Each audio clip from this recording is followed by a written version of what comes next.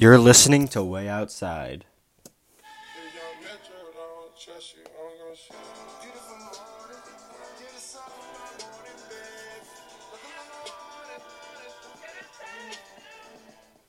How's it going, everybody? My name is Jake Kaufman, and this is Way Outside, a basketball podcast run by me to talk about everything that's going on in NBA, NCAA, or any level of basketball that I feel like talking about. So, first thing I want to address, it has been a long time since I have recorded an episode. The last episode, in fact, was actually March 25th. Today is February 15th. April 15th. So it has been 3 weeks almost. And I apologize for that. I was busy with school and other stuff. But now I'm ready to get right back into it and talk about all the NBA playoffs. What a great time it is. Before I get into that, I want to talk about the me watching that NCAA championship game, which was an absolute overtime thriller. Final Four and all was just a really great. Texas Tech versus Virginia. Virginia pulled off the worst to first story, honestly. Became the first 1 seed to lose to a 16 seed, and then goes right back the year after and wins the whole thing. Also having 3 last-minute comebacks against some really good teams. Their run was honestly amazing. And Kyle Guy and DeAndre Hunter, those are some NBA-ready players, man. I'm telling you, those guys are going to be really, really good. Also, just because, since this happened yesterday, everyone's going crazy, I want to give a shout-out to Tiger Woods winning the Masters' first title in 11 years. Congrats, bro. You're the homie. Okay, so now we are going to get into my NBA playoff predictions. So I have all my first round predictions here, and they're in depth. I'm going to talk about what happened in Game 1, because I watched almost all the Game 1s. I'm going to talk about what I think about if that determines something with the series, prediction of how long the series will go, and I would say my player to watch. Not exactly an X factor, because some of the series, it's pretty obvious who's going to win, but just a player to watch to see for either the future or for if it's even wants to have any chance of competing in the series. So we're just going to go on list. We're going to start with first the Warriors versus the Clippers, which the Warriors obviously the first seed in the West, Clippers the 8th seed. At the time of this video, Game 2 is going to be starting in around an hour, but at the time, Golden State leads 1-0. Game 1 was a pretty good example of how this series is going to play out. Curry had 38, went off crazy. The Warriors just showed that the Clippers will be able to stay in some games because of the way they play as a team and because they play hard. But ultimately, they're not going to be able to win the end of games. They just don't have enough star power, especially after trading Tobias Harris, which is why I think Golden State's going to win 4. The one thing I think it is important to look at for this series is DeMarcus Cousins, because not a lot of people actually know this, but during the regular season, the Warriors had a better net rating when DeMarcus Cousins was on the bench versus when he was on the floor. Obviously, that is partially probably contributing to him coming back from an Achilles injury, but still, the Warriors know that they can win a title without Cousins. They've done it before. They've done it 2 years in a row. So let's see if Cousins is still hurting their net rating and stuff. It's interesting to see if they might decide to bench him or play him a lot less, and see how the reaction might come for that. Otherwise, this series is pretty meaningless to watch. The Warriors are going to win this in 4 easily. Next, we go on to the East 1-8 seed with the Milwaukee Bucks and the Pistons. Yeah, if you guys didn't watch Game 1, it was you didn't miss anything. It was an absolute onslaught from the Bucks. They were up 26 at halftime.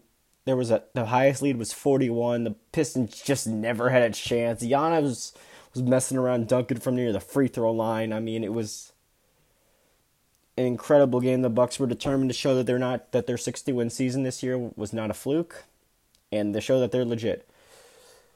With all the reports I'm hearing that Blake Griffin is going to miss the entirety of this series, there's no reason to think that any game in this series will be any different. I think Milwaukee will win in 4, and I think the player to watch for this series is Chris Middleton.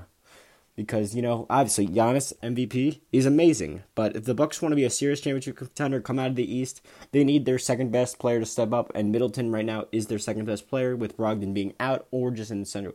They need their second all-star to play well. Honestly, I think those 1-8 matchups don't have any chance of turning out interesting. And I think that if you're going to talk about which series do I want to miss watching, those two are the ones. Unless you're a Warriors-Bucks fan. That shit. Okay, next we're going to move on to the 2-7 matchup in the West, which is one of my ones I'm looking most for, which is the Nuggets versus the Spurs.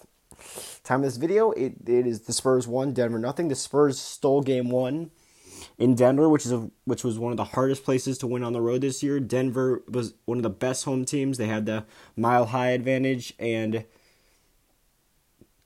the fact that they lost game 1 is a scary sign. I mean, with the Nuggets' lack of experience and struggles on the road, I think that their amazing breakout season is going to end in the first round. The Spurs have the greatest coach in NBA history, a 7-time All-Star in the Marcus Aldridge, who has a lot of postseason experience, and another multiple-time All-Star in DeMar DeRozan. They play well as a team. They take good shots. They don't take too many threes. They defend. I mean, I just think that San Antonio is going to end up winning this game in 6. The player to watch for me is if the Nuggets want to have any chance of coming back into this series, especially going farther, they need Jamal Murray to come back, their second leading scorer during the regular season. Jokic is great, but Jokic is not an elite scorer. They need an elite scorer to help this team if they want to have a chance to win. Now we move on to this 2-7 matchup in the East, which was the Toronto Raptors versus the Magic. If you guys didn't see Game 1 of this series, you should go back and look at the highlights. Magic pulled off an improbable, insane 104-101 Game 1 upset in Toronto, thanks to DJ Augustin's 25-point performance and his incredible game-winning 3 with 3.5 seconds left.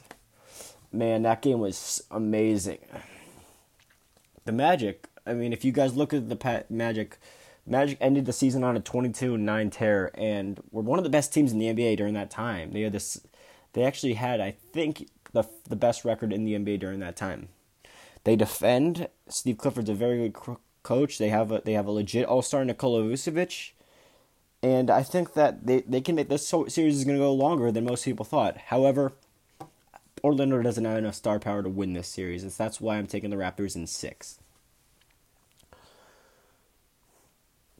The player for me to watch is Kyle Lowry, because if he scored 0 points in Game 1, and they won't need to play well for them to beat the Magic, but if they want to make it out of the East, they need to get a lot more from their long-tenured all-star point guard. Next, we'll move on to the 3-6 matchups on both sides of these. And after I do these, I'm going to talk about things I'm looking forward to in the playoffs, or things that I'm... We have the Portland Trailblazers versus the Oklahoma City Thunder.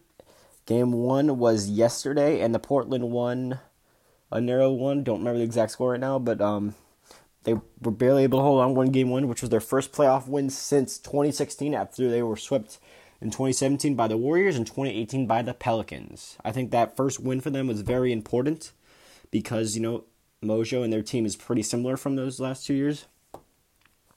Obviously, not having Nurkic is tough for the Blazers, but I think it's not as bad as Thunder having to play with the non-100% Paul George.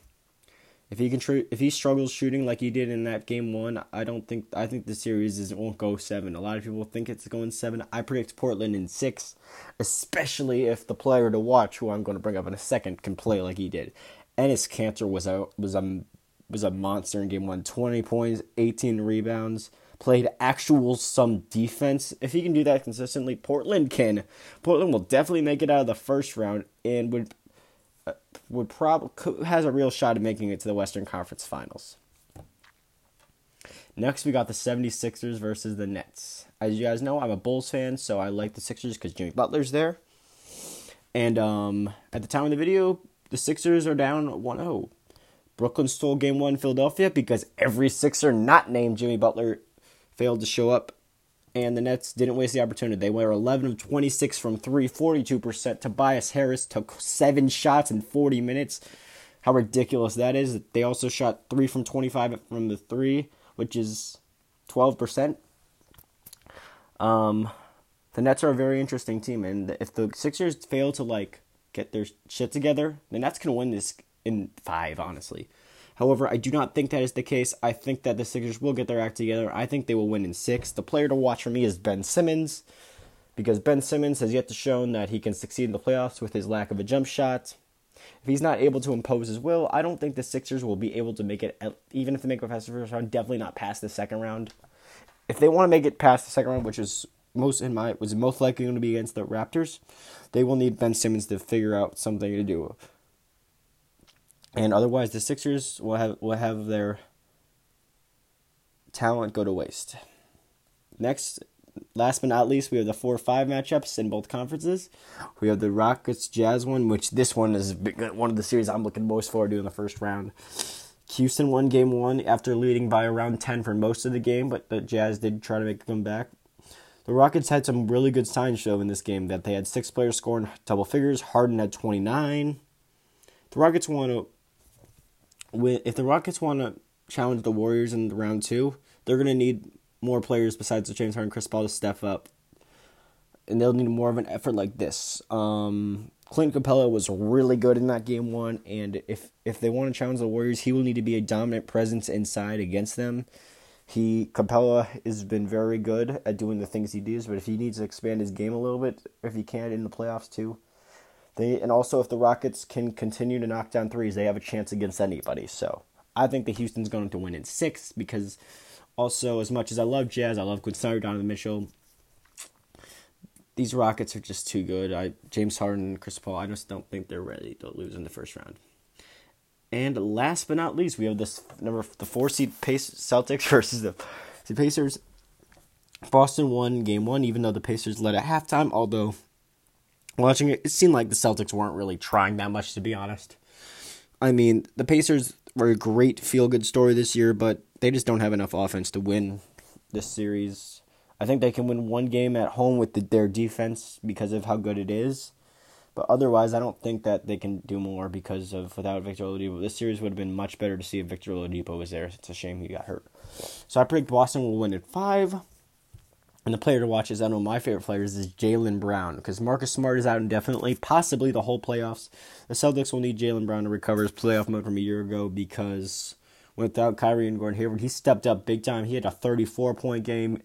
He had some really good games, especially in the first round against the Bucks and of 2018, and if they want to get back to another Eastern Conference Finals, they're going to need him to step up. They'll need more than just Kyrie and Gordon Hayward. So those are all my first round predictions. I will be sure to talk about every first round series after they're over and predictions for the second round, as well as any other NBA news or basketball news that goes on recently. Before this, I wanted to talk about a few players entering the draft and if I think they should. So RJ and Zion did. Yeah, no shit. They should be in the draft. I mean, yeah. We're not going to get into this. If they didn't in the draft, I think something's wrong. I'm surprised it took Zion like a week after the season ended to say it. Cam Reddish, though. Him entering the draft, I'm not a big fan of it. I mean, he's going to go high, but he did not have a great season. He shot 38% from the field. He only averaged 12 points. He shot 33% from 3. And, the biggest thing was, under Coach K, he did not develop the entire season, which is not a good sign. He reminds me a lot of an Andrew Wiggins type player in terms of has so much potential, but in athleticism, but doesn't seem to have that drive and that want, which I think will end up making him a great player. Carson Edwards declared for the NBA draft, and while this kind of makes me, I think that if I was Carson Edwards, I would stay back one more year just to work on his playmaking. His offensive game from his terms of scoring is already set because he can shoot, he can drive, he's that, but he needs to be a better playmaker, especially at undersized 6'1" shooting guard to be able to play in the NBA. For me, I've honestly, as soon as I've seen him, he reminds me of Lou Williams. A 6'1" guy probably won't start.